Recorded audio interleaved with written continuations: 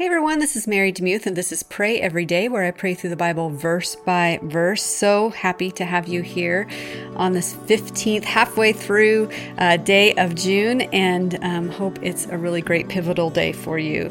We're making our way toward July. All right, so we are reading in Acts chapter 5, verses 12 through 16 in the ESV, and this is what it says. Now, this is after Ananias and Sapphira and their demise and their burial. Now, many signs and wonders were regularly done among the people by the hands of the apostles, and they were all together in Solomon's portico. None of the rest dared join them, but the people held them in high esteem, and more than ever, believers were added to the Lord, multitudes of both men and women, so that they even carried out the sick into the streets and laid them on cots and mats, that as Peter came by, at least his shadow might fall on some of them. The people also gathered from the towns around Jerusalem, bringing the sick and those afflicted with unclean spirits, and they were all healed. Mind if I pray for you? Lord, I love again the parallel of the Gospels and the book of Acts.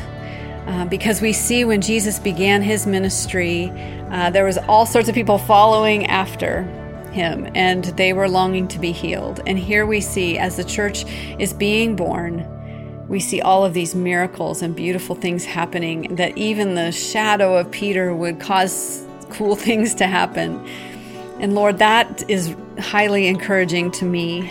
And I'm just going to dare to pray today that maybe it's my rational mind, or maybe it's my Western upbringing, or maybe it's my longing to control life, but I feel like I've lost some of that awe of you, to ask you for those kinds of prayers, to ask you for those kinds of answers to prayers, I should say, that you would do those miracles in our midst.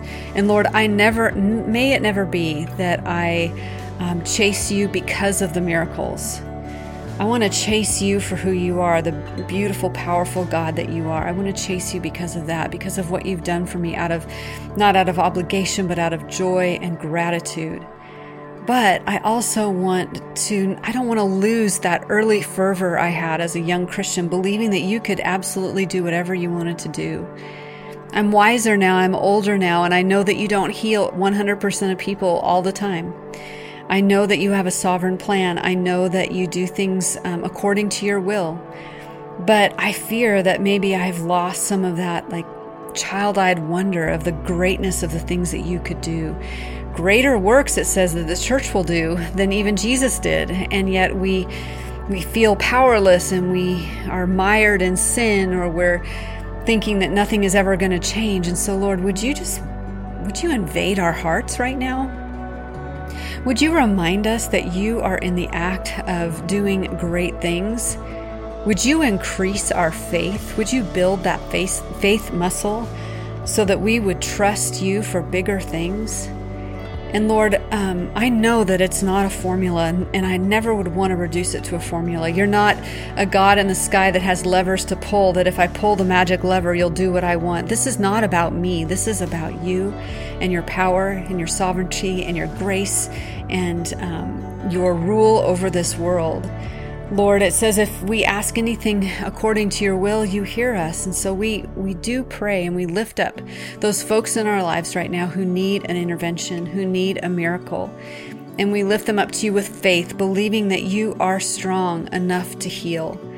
And Lord, we want to be like Shadrach, Meshach, and Abednego and say, we know that you could deliver us or deliver them. Even if not, we will not renounce your name, even if not. And so, Lord, help us to live in that balanced perspective between having awe of what you could do and trusting and believing that you are a big God that does amazing miracles, versus always understanding that this world is not easy to understand, and the problem of evil is real, and that you have a plan that we don't always grasp, that sometimes a seed has to fall to the ground and die before it bears much fruit. Some of this is mystery, Lord, and we live inside of that mystery right now, and we thank you. But Lord, increase our faith. Give us the kind of faith that believes that you are big even when we feel so very small. I pray this in Jesus' name. Amen. Thank you for listening to Pray Every Day. I pray that today would be a day where you see the activity of God on your behalf, that you know that He loves you. Rest in that today.